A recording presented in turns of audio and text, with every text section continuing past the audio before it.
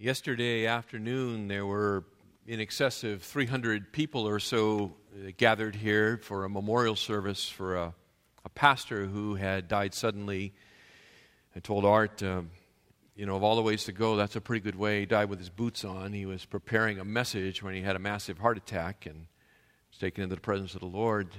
And many people came out for that funeral. We hosted it here because the church he pastors is smaller building, and they wouldn't have been able to accommodate the numbers of people that wanted to come and just do honor to a man who had touched their lives in so many ways. And so it was really quite a moving thing to be here, and I also wanted to thank a number of the members of Foothill here who extended themselves in hospitality, helping out behind the scenes in a lot of different ways. And so thank you.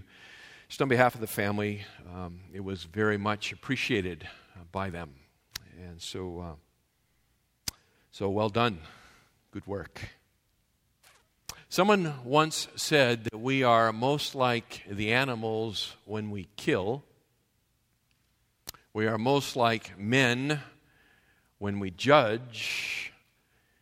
And we are most like God when we forgive. Most like God when we forgive. Forgiveness is probably the defining mark of Christianity. It's what separates Christianity from really all other world religions. It is forgiveness, the means by which God restores relationships, both vertically with Him and horizontally between others. The power that lies behind forgiveness is the cross of Jesus Christ. It is the gospel that promotes forgiveness. It is the gospel that teaches forgiveness. It is the gospel that empowers forgiveness. When Jesus died on the cross, He satisfied the holy wrath of God against the sin of His people. And that all who will come to Him by faith in Christ's atoning sacrifice are welcomed. Their sin is permanently forgiven. All of their transgressions are washed away, past, present, and future. They are forgiven. But the forgiveness that I have just spoken about is what many theologians call judicial forgiveness. Judicial forgiveness. That is, that because of the atoning death of Jesus Christ, we no longer face God as a judge, an angry judge. We are justified, in the words of the Apostle Paul. We stand justified, welcomed into the presence of God as His child, entirely forgiven. But there's another side to forgiveness, beyond just the judicial forgiveness of justification. There is a forgiveness involved in Christianity that deals with the consequences of our sin when we are a child of God. That reality, that awful reality that you and I experience, and that is that we are entirely and completely forgiven and justified, perfect in the beloved, and yet at the same time we continue to struggle with sin in our lives. And sin bears an awful consequence. It carries with it relational damage.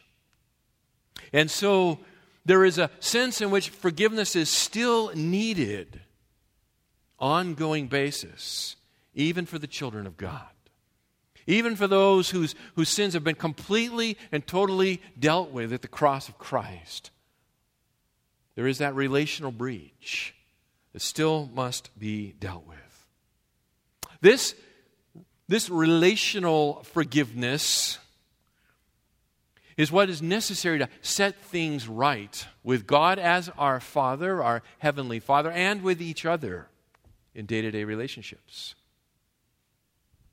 We can call this kind of forgiveness parental forgiveness. parental forgiveness. We have judicial forgiveness in Christ, once for all, complete, never to be improved upon, it could not be, and not to be detracted from in any way, it could never be.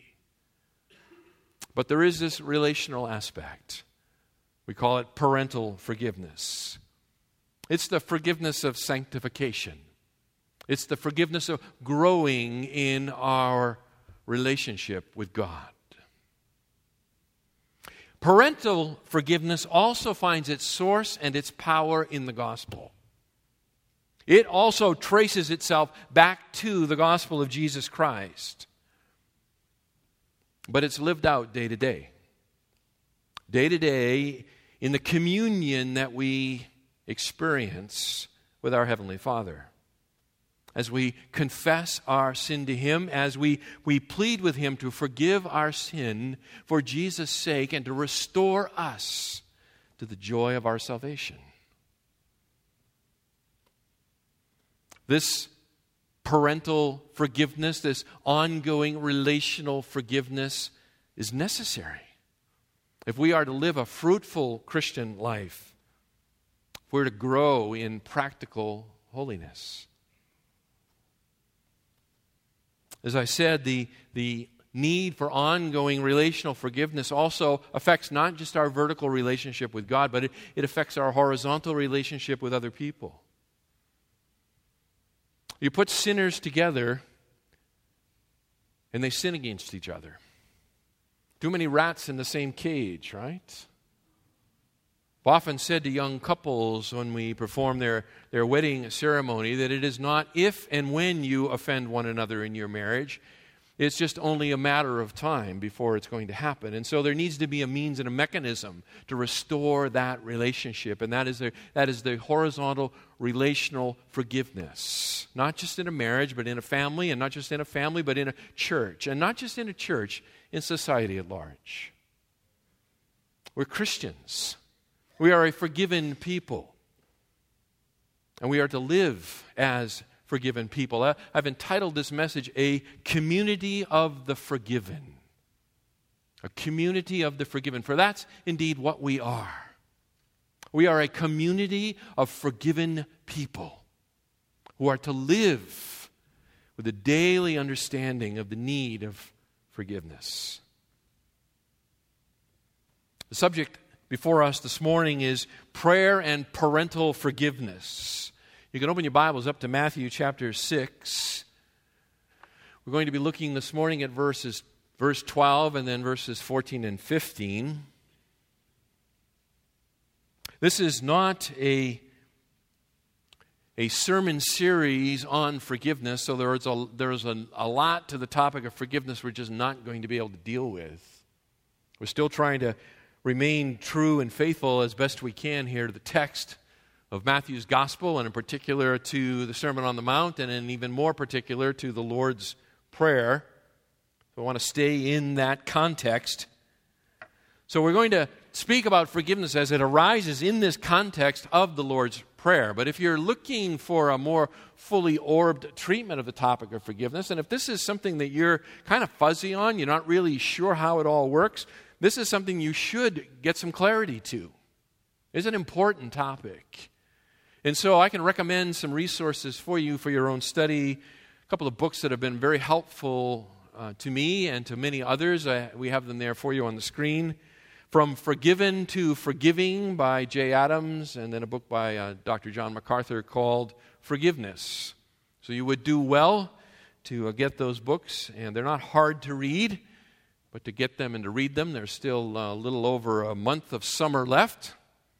So there's time to at least knock one of those off and make your summer productive. I think those books are available in the church library, and you could go and get them there.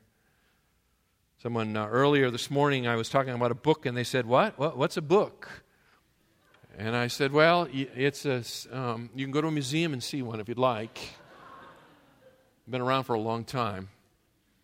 Or you could come to my home or office, and you will see many of them there. Books. Anyway, let's take a look here at the background and context of the Lord's Prayer, and in particular these verses. Just kind of get a running start at this passage. We've said this over and over again, probably going to continue to say it at least one more time until it's been really fastened into your thinking. And that is that the Lord's Prayer here is comprised of 6 specific petitions. There are 6 of them. They are broken down nicely and evenly into 3 and 3, concerning essentially 2 different subjects or groupings. The first 3 deal with the disciples' desire for heaven to come to earth. And so we noted back in verse 9, the first one deals with the desire for God's name to be holy, to be seen as holy throughout the earth. And we know that will ultimately only come when Messiah returns. That leads into the second request, and that is that Messiah's kingdom would come.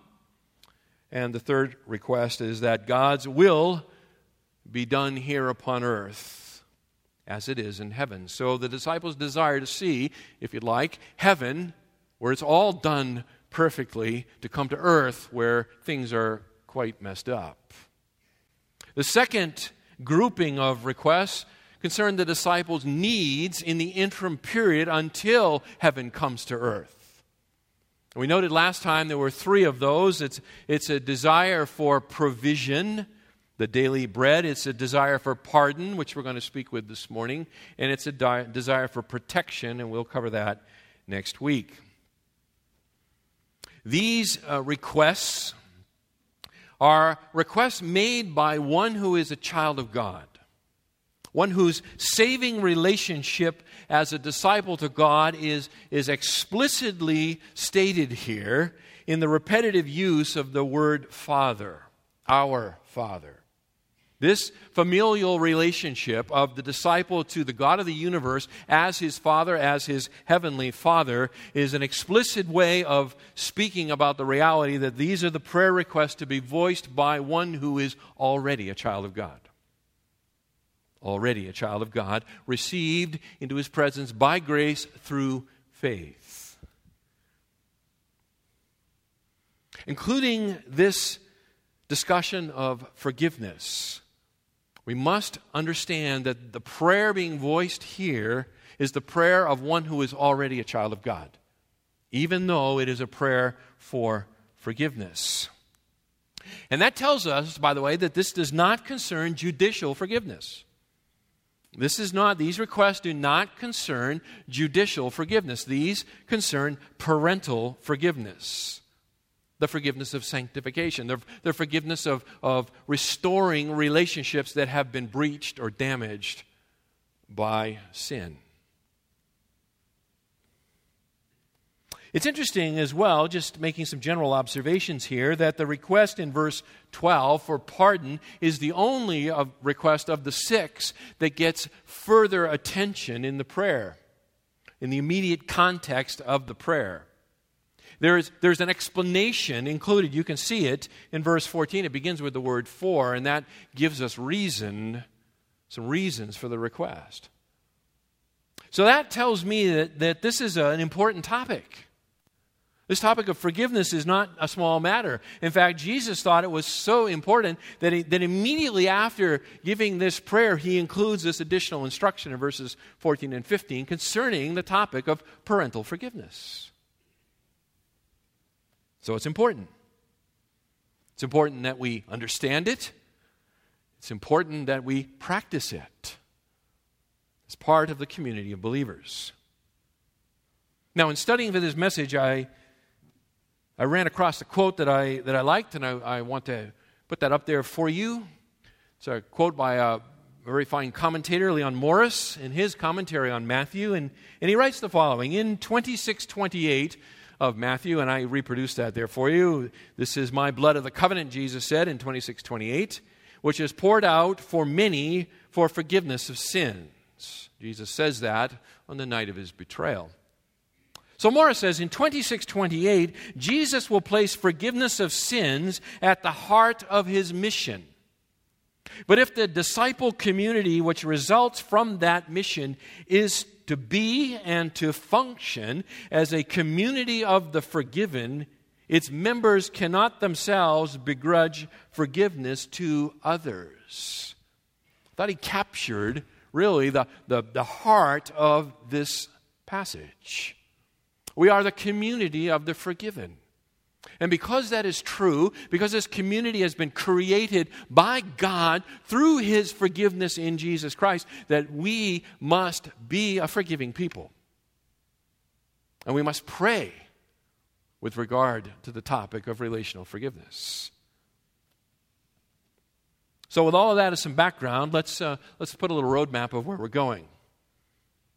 There are two facets this morning I want to look at, two facets of forgiveness that we must embrace so that we will both pray and function as a community of the forgiven. Okay, so two facets of forgiveness this morning that we want to look at, and we have to embrace these facets, both of them, so that we'll pray and function together as a community of the forgiven. So you ready? Facet number 1. In verse 12. Number 1, we have ongoing, unmet moral obligations to God. We have ongoing, unmet moral obligations to God. Verse 12. And forgive us our debts, as we also have forgiven our debtors. Notice verse 12 begins with the word and this is just another observation, I think, that's very helpful for us here. It begins with the word and. Notice also that verse 13, I didn't read it for you, but also verse 13, notice, begins with the word and. So what that indicates to us is that there is some sort of a tie between these verses. Verse 11, give us this day our daily bread, and forgive our debts, and do not lead us into temptation. So Jesus is tying together the three requests, and I think by doing that, he is indicating that all three of them, not just the need for daily provision of food, but the need for daily ongoing forgiveness of sin and the need for daily ongoing protection from evil, is a requirement, a necessity for the child of God. It is an ongoing, and that's why I've phrased that first facet this way. It's an ongoing, unmet moral obligation. It is an ongoing need that we all have. Now, it's an interesting word that Jesus chooses here. Forgive us our debts. An interesting word. This Greek word here that is translated as debts normally speaks of financial obligations. That's what it normally speaks of, is financial obligations. And so to forgive one's financial obligation would be to release somebody from the legal liability to pay back the monies they owe, right? But that's really not what Jesus is talking about. He's not speaking about forgive us our credit card bills, okay? He's speaking about something far more profound than that. The word can also be used, and is used here, to speak of a moral obligation or a moral debt. There were some Jewish writers that would refer to our obligations to God that way, as that we had a debt to God or an obligation to God. And so what it means to ask to be forgiven or pardoned is to be released from the consequences that are deserved by our failure to live up to the moral obligations that we have. Jesus is instructing the community of disciples, and by extension, that means us, to regularly, corporately petition God to forgive us, to release us from our unmet and ongoing moral obligations to Him that we have failed to meet. Now, the idea of a moral obligation appears with this word elsewhere in the New Testament, or at least related words to the Greek word translated debts here. So, for example, and I've got these for you, we won't turn, you just look at them. Matthew 23 and verse 16. Jesus says there, whoever swears by the gold of the temple is obligated. So you see it translated exactly that way. Romans chapter 13 and verse 7, render to all what is due them, Paul says. And he begins to speak first about money obligations, but then he goes on to say, honor to whom honor is due. That's a moral obligation. Honor to whom honor. 1 Corinthians chapter 7 and verse 3, the Apostle Paul uses a related form of the word there, and he says the husband must fulfill his duty to his wife. Now there he's speaking about his conjugal obligations to his wife, a moral obligation. So the word can be and is used, at least in its cognate form, to speak of moral obligations, and that's exactly what Jesus is talking about here. He's not referring to our money debts. He is referring to our unmet moral obligations to God. Unmet, ongoing moral obligations to God. Well, what are they? What kind of moral obligations as a child of God do I have to my Heavenly Father? Well, the list could be, a million miles long. But let me just suggest a few to get the juices flowing for you to think about. Honesty is one that came to my mind. We have an ongoing moral obligation to reflect the character of God with regard to honesty. We are to be an honest people. And the truth of the matter is that we're not always honest. We shade the truth at times, and sometimes we tell outright lies. That creates a moral obligation to our Heavenly Father. Integrity is another one closely related to honesty. We have a moral obligation to live as people of integrity in the world because we're Christians. And yet again, there are times when we fall short, either through weakness or something comes upon us and catches us unaware, and in a moment of time we do not act in a way with integrity. We create this unmet obligation. We'll go down the list. I'm not going to try to elaborate on each one, but I'll just give you a few to get you thinking. I'm sure you could add to it. So honesty, integrity, the word purity comes to my mind. There's an obligation for purity. Submission is another one. We're to live lives of submission. Certainly patience would be another moral obligation that we would have as a child of God. Faithfulness, another one that comes across.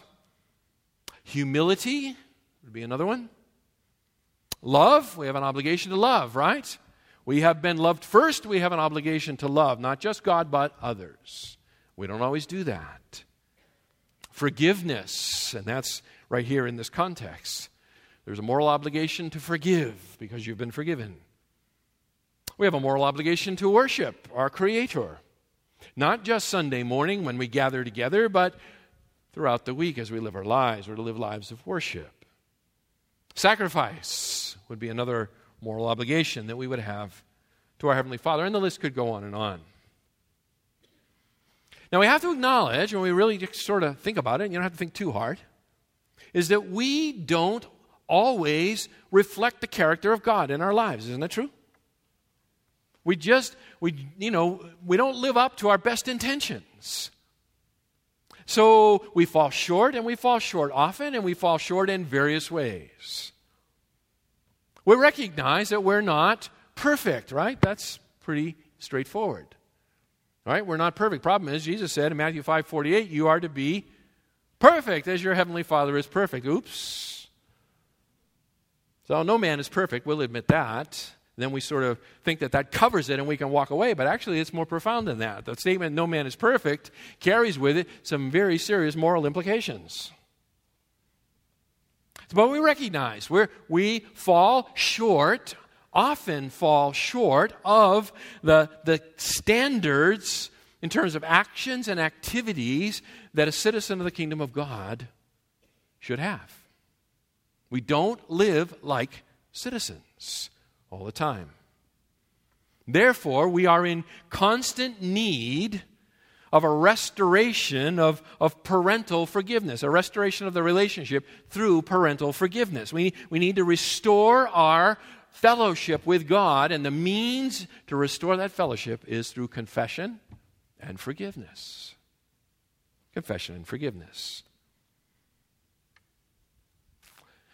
Let me see if perhaps I can illustrate this a little bit. When I was a wee lad, back a while ago, My father was and is a very understanding man, and he said to me as a young man, he said, "Son, I know you are going to break windows." It's kind of an interesting thing for a father to say to his son, isn't it? My dad was an athlete, far better athlete than I've ever accomplished. But anyway, he understood that in the pursuit of athletic endeavor, it's inevitable that a young man will break windows. And so he said to me, "I know that you're going to break windows, and here's how we're going to handle this. You're going to come to me and you're going to confess to me that you are the one who broke the window. And then I have this gigantic box of various size pieces of glass, and what I'm going to do is I'm going to show you how to replace the broken window, how to take out the broken glass and to clean out the frame and then to put a new piece of glass in and cut it if you have to and to glaze it. And that's going to be the consequences for your breaking the window. Now, if you break the window doing something you're not supposed to be doing, there will be consequences related to that. Okay? But the breaking of the window, this is how we're going to handle it. With this one requirement, and that is that you come and you confess, and I will forgive you. Now, that sounds like a pretty good deal, doesn't it? And generally speaking, it was, but there were times when I found it hard to come and confess. Dad, I broke the window. And the reason I found it hard to confess was because I broke the window doing something stupid or something that I shouldn't have been doing. And it was kind of owning up to that reality of it that made it sometimes what I would rather that he thought somebody else broke the window. Gee, Dad, I don't know, maybe the neighbors did it with a BB gun. No, son. No, it's your BB gun that broke the window. Anyway. So perhaps that just provides a little color there, right? So if I would not come and confess, then the relationship with my father was disrupted. And I knew it. But if I would come to him and I would say, "Dad, I broke the window." "How did you break the window, son?" "Well, I was hitting a tennis ball against the side of the house, and everything was going great until I tried to really, hit it hard, and it kind of hooked it and went through the window." If I could confess that, then the relationship would be restored and I'd fix the window. But if I wouldn't, there was a breach in the relationship. That's kind of what's going on here. As children of our Heavenly Father, Jesus is instructing us to plead with our Father for the pardon necessary for our failure to meet His moral obligations. Just come to Him and confess to Him, "God, I blew it today. I blew it today. In that moment of time, Lord, I lied. I lied. Please forgive me. Please forgive me." And then, of course, you would need to go to the person you lied to and seek their forgiveness as well, right? You still got to fix the window. Now, we look at this verse here, verse 12, "Forgive us our debts." And we're all right with that. We kind of get that. But then notice the qualifier. See the word "as"? "As we also have forgiven our debtors." Ooh. Right? Ooh, oy vey, they would say. Right? In Yiddish. It's this little Greek particle, translated here as. Hos is the Greek particle. It's a comparative particle. What it means is that it marks the manner in which something is to be done. Now, there's another more intensive particle, kathos, which is not used here, and that means just like or exactly as. The particle Jesus used here is a word that speaks of correspondence. Correspondence. So Jesus says, "Forgive us our debts, O God, in a corresponding way as we also have forgiven our debtors." He's not instructing us to limit our plea to God for forgiveness based on our own forgiveness. If He did, we'd be in trouble, serious trouble. So he's just saying here that the way we plead out to God for forgiveness should correspond to the way that we are forgiving other people. There needs to be a correspondence here. We are forgiven, we need to be a forgiving people. That's the correspondence. Now, the Apostle Paul in Ephesians chapter 4, verse 32, he says there, be kind to one another, tender-hearted, forgiving each other, just as, and there he uses the intensive particle, kathos, just as God in Christ also has forgiven you. So there Paul is saying that the kind of forgiveness we should be extending to one another should be exactly like the way we have been forgiven by Christ, which is full and complete. The difference between what Paul's saying and what Jesus is saying is Paul says that's the standard.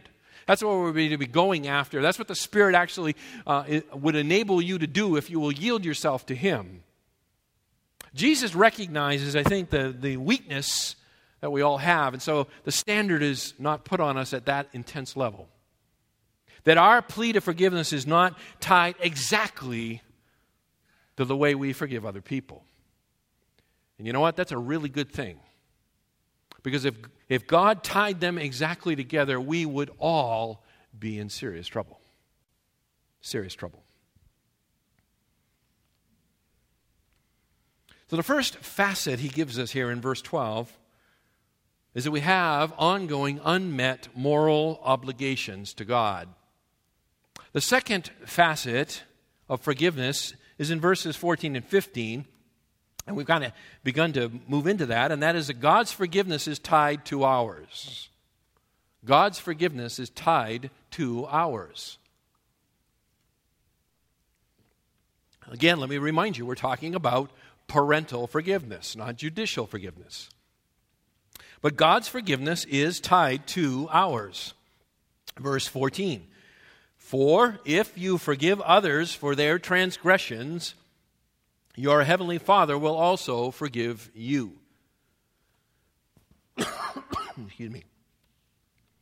So Jesus indicates here the reason for praying, according to verse 12, lies in the fact that we are forgiven people. We are a forgiven people who are to forgive. To forgive others is an act of grace-motivated obedience to our Heavenly Father, and it pleases Him. Pleases Him when we do that. And it ensures our uninterrupted fellowship with Him. If you forgive others, your Father will also forgive you. If you refuse to forgive others, you will have an unmet moral obligation to your Father, which will disrupt your fellowship with Him. When we forgive others horizontally, we imitate God, our Father. When we do that, we can rest assured in His loving forgiveness of us. Conversely, verse 15. But if you do not forgive others, then your heavenly Father will not forgive your transgressions. That's a pretty serious verse. That's a pretty serious verse, right? He says, in contrast to those that imitate their father by being a willing forgiver, lie those children of God, don't lose sight of that, lie those children of God who do not forgive. They refuse to forgive. They refuse to act according to their new nature in Christ. Instead, they hang on to their old nature. They nurse grudges. People who have wronged them, they hang on to it. The result of imbibing this kind of relational poison is that the toxicity of it spreads everywhere. You can't contain the outbreak. It not just poisons the relationship between you and the person to whom you are bearing the grudge, but its toxicity fills you and it poisons the relationship with your Heavenly Father. You can't keep it contained. You can't box it in. You can't have this dark closet in your life of unforgiveness and maintain an open, unhindered relational fellowship with your Heavenly Father. It affects things.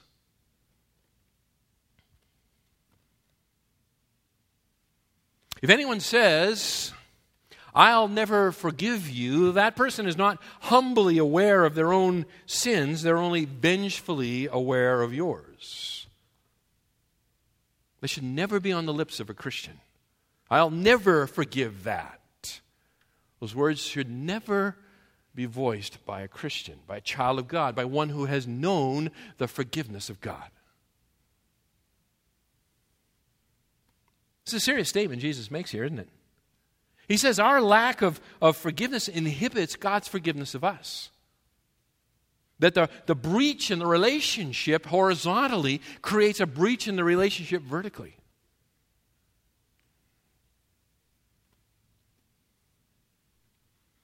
And by the way, God will not allow this to continue. God loves you. You are His child today by faith in Christ. God loves you, and He will not allow you to continue to live in the backwash of sin. And certainly not in the backwash of a life of unforgiveness. And so He will discipline you. Hebrews chapter 12 and verse 10 says exactly that. As a loving Father, God disciplines for the purpose of bringing about holiness in His children. God will bring into your life temporal punishments necessary to bring you to a place of repentance and confession. God will break you. It is much easier, believe me, to humble your heart before God, confess your sin, and receive the restoration that He is ever ready to give. Ever ready to give. Listen, you cannot walk in fellowship with God if you refuse to forgive other people. It cannot be. So this is a serious thing. Serious thing. We are a community of the forgiven. We are a forgiven people. We must live as a forgiven people. What does that look like? What does it look like? What I'd like to do is take some time here and to speak about it in perhaps a more practical way, if I can, about praying and living as a community of the forgiven. That's what I want to do with the times left to us. Talk about how do we apply this message. It's a message of great hope. I mean, there's a seriousness to it, to be sure. But there's a message of great hope. How do we apply it? I have 8 steps of application. How's that? So let's try that. Number 1, confessing. It all begins here. Number 1, it begins with confession. Corporate confession. Remember, this prayer, we've noted this more than one time. This is a public prayer. This is a prayer to be voiced by the community of believers. Our Father, He says, give us this day our daily bread. Forgive us our debts. So it's a corporate approach. It's certainly a private approach as well, but it's also a corporate approach. So it's confessing our sin corporately. Corporately. With a focus upon our failure to live in accordance with God's moral obligations upon our lives. So it's to confess publicly and corporately that we have not lived up to what God has every right to expect of us. We have failed. We have fallen short. Let me turn you to Matthew 18, beginning of verse 21.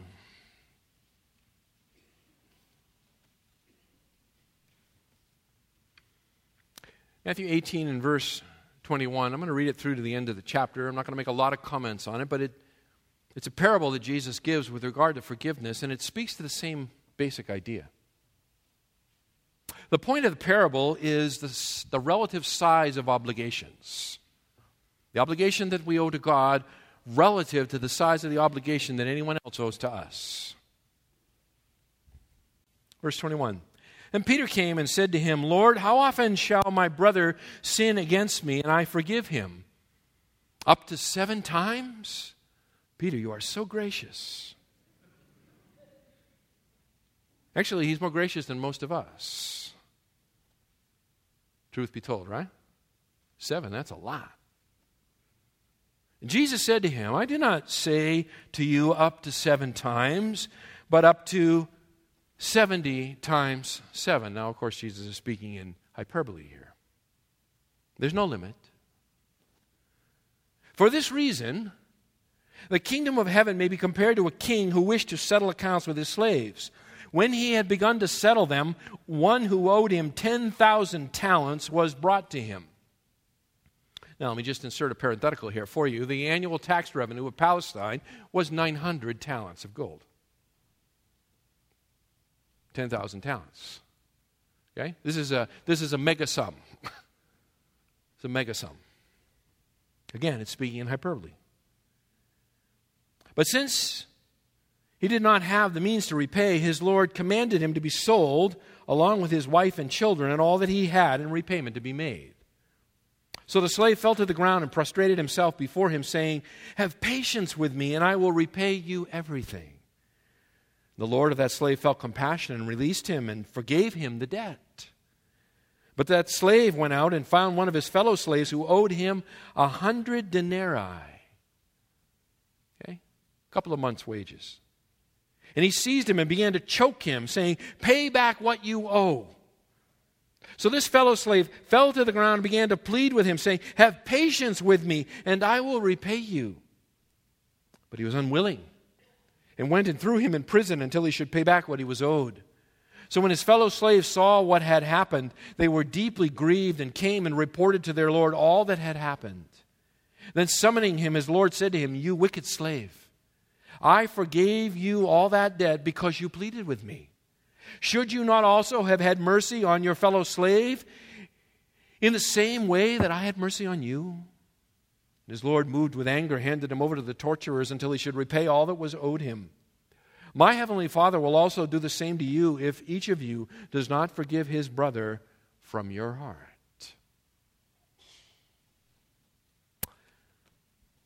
Relative to what God has forgiven us, anything someone else owes us is insignificant in comparison. So we begin by confessing. Confessing our obligations that are unmet to God, confessing our sin to one another. Secondly, rejoicing. Confessing and then rejoicing. Rejoicing in our status as God's children. Rejoicing in our uninhibited access to the God of the universe through Jesus Christ our Lord. That's something to rejoice in. Paul says it this way in Romans chapter 4, verses 7 and 8. Blessed are those whose lawless deeds have been forgiven and whose sins have been covered. Blessed is the man whose sin the Lord will not take into account. Beloved, that's us. We are the blessed ones. We are the ones whose sin has been forgiven. It has been covered over. It is not taken into account. We have been set free eternally through justification through Jesus Christ our Lord. So rejoice in that reality that you are a child of God by faith in Christ. Third, overlooking. Overlooking. Overlooking petty offenses of other people. How do we pray? How do we live as a community of the forgiven? We do so by overlooking petty offenses. 1 Peter 4:8. Peter says, above all, keep fervent in your love for one another, because love covers a multitude of sins. Let it go. Love the person and let it go. Every single sin does not need to be confronted. May God deliver us from an attitude of like that, right? Who wants to live in a situation where every single picayune transgression is confronted, right? It's a recipe for a relational disaster. So overlook it. Overlook it. Let love cover it over. 4, requesting. So we have confessing, we have rejoicing, we have overlooking. Now we have requesting. Requesting that God will bring to our minds any particular relationship that needs to be restored, or any way that we have failed to meet His moral obligations that needs to be confessed. This is done both corporately and privately. Just asking God, God, please reveal to me, please bring to my mind, help me to remember where I have sinned. Oh God, help me to know if I've offended somebody, oh Lord, let me know that somehow.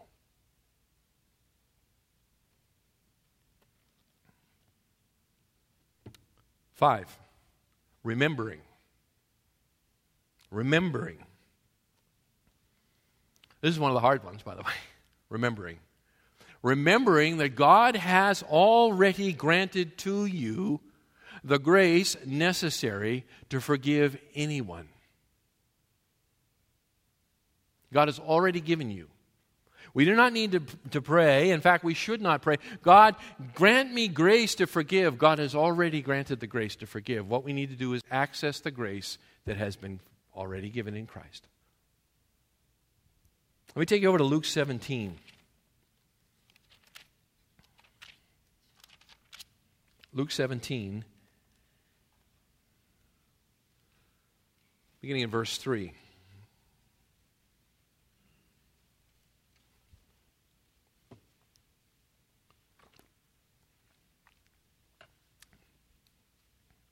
Luke 17, beginning in verse 3. Be on your guard. If your brother sins, rebuke him. If he repents, forgive him. If he sins against you 7 times a day and returns to you 7 times, saying, I repent, forgive him. The apostles said to the Lord, increase our faith. Increase our faith, O Lord. We don't have enough faith to do that. We don't have enough faith to be able to forgive someone like that. We need some spiritual resource that we don't have yet. So please give it to us. Verse 6, the Lord said, if you had faith like a mustard seed, you would say to this mulberry tree, be uprooted and be planted in the sea, and it would obey you. Which of you, having a slave plowing or tending sheep, will say to him when he has come in from the field, come immediately and sit down and eat? Gee, you worked hard today. Come on in, sit down, I've made supper for you. Verse 8, but will he not say to his slave or say to him, prepare something for me to eat, and properly clothe yourself, and serve me while I eat and drink, and afterwards you may eat and drink? He does not thank the slave because he did the things which were commanded, does he? So you too. When you do all the things which are commanded you, say, we are unworthy slaves. We have done only that which we ought to have done. Wow. I thought forgiving people made me, kind of stand up and stand forward, right? Be recognized. Jesus says, listen, to forgive others, you're just doing what's expected of you. And you don't need more resources, by the way. It only takes a mustard seed. You got everything you need. If you're a child of God this morning, you have everything you need. You just need to depend upon the Spirit of God, the grace that He has already given you, and then you need to be obedient. Just go and be reconciled to that man, that woman. And when you do, God's just going to say, you're doing what you're supposed to do. You're just doing what you're supposed to do. That leads us to number 6, going. Going. Go to any individual that you know has something against you. And go in accordance with Matthew chapter 5 and verse 23. Covered this some time ago. Therefore, if you are presenting your offering at the altar, and there remember that your brother has something against you, leave your offering there before the altar and go. First be reconciled to your brother, and then come and present your offering. Jesus says, if you know somebody has something against you, if you know you're unreconciled to somebody, then go to that person and be reconciled. But give me faith, O Lord, to do this. No, wait a minute. I already gave you that. Just go do it. Just do it. 7. Releasing. You probably noticed by now I've got all these as participles, right? Wasn't that hard either. Releasing. Releasing the person you have forgiven.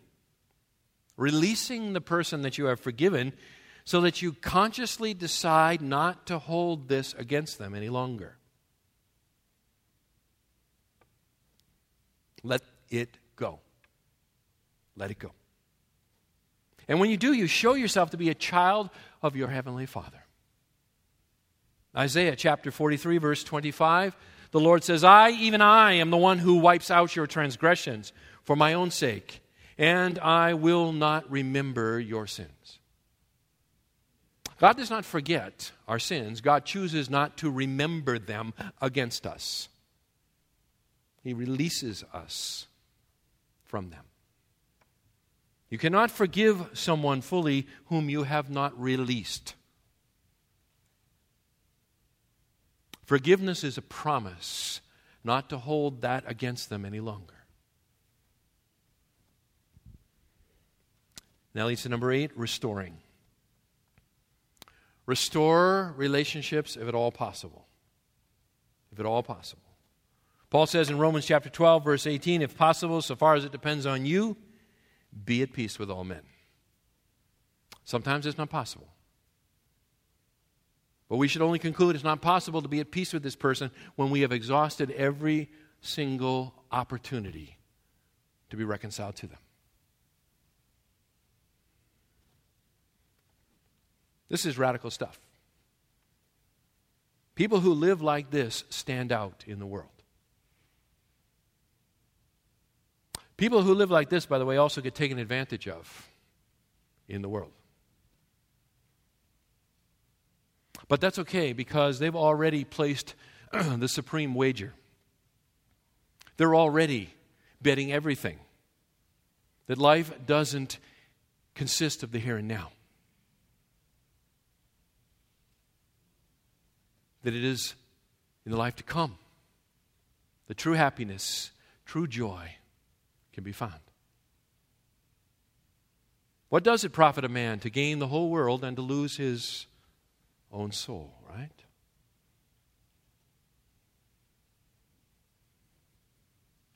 Beloved, if we were to live like this, if we were to pray like this, we would turn this world upside down. The power to do it has already been given us in Christ.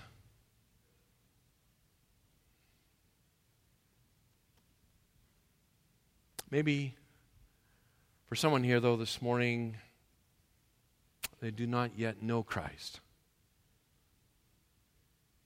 They know about Him, but they do not know Him. They know what He came and did,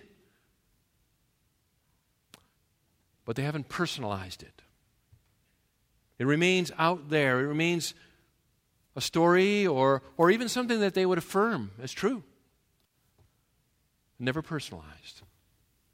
Listen, if that's you this morning, if you're that person who says, I believe that Jesus was the Son of God, I believe that Jesus came and died in order to take away the sins of the world, I believe that He rose again on the third day, I believe that God is going to judge people for their sin, and I believe that those who do not believe in Christ and have not placed their faith in Christ are going to go to hell. I believe all of that.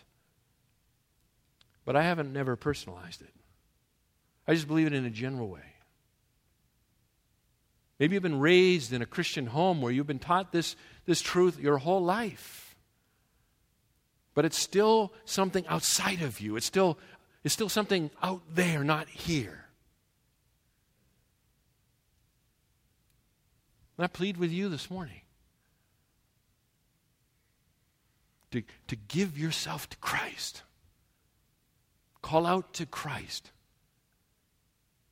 Believe for you that He died in your place.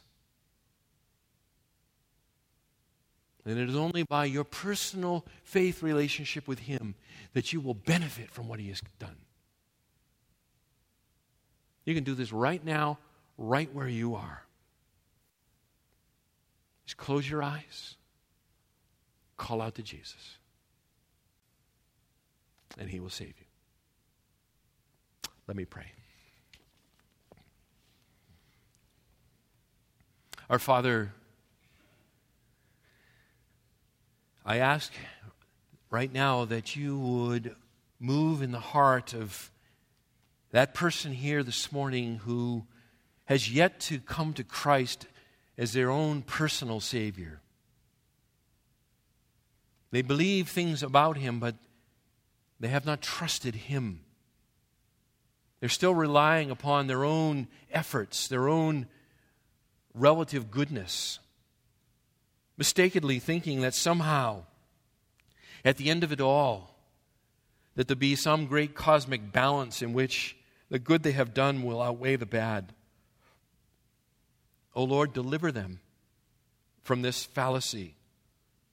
Deliver them from this confusion. Deliver them from this self-righteous attitude. Humble their hearts even now. Let them call out to Jesus to save them right now.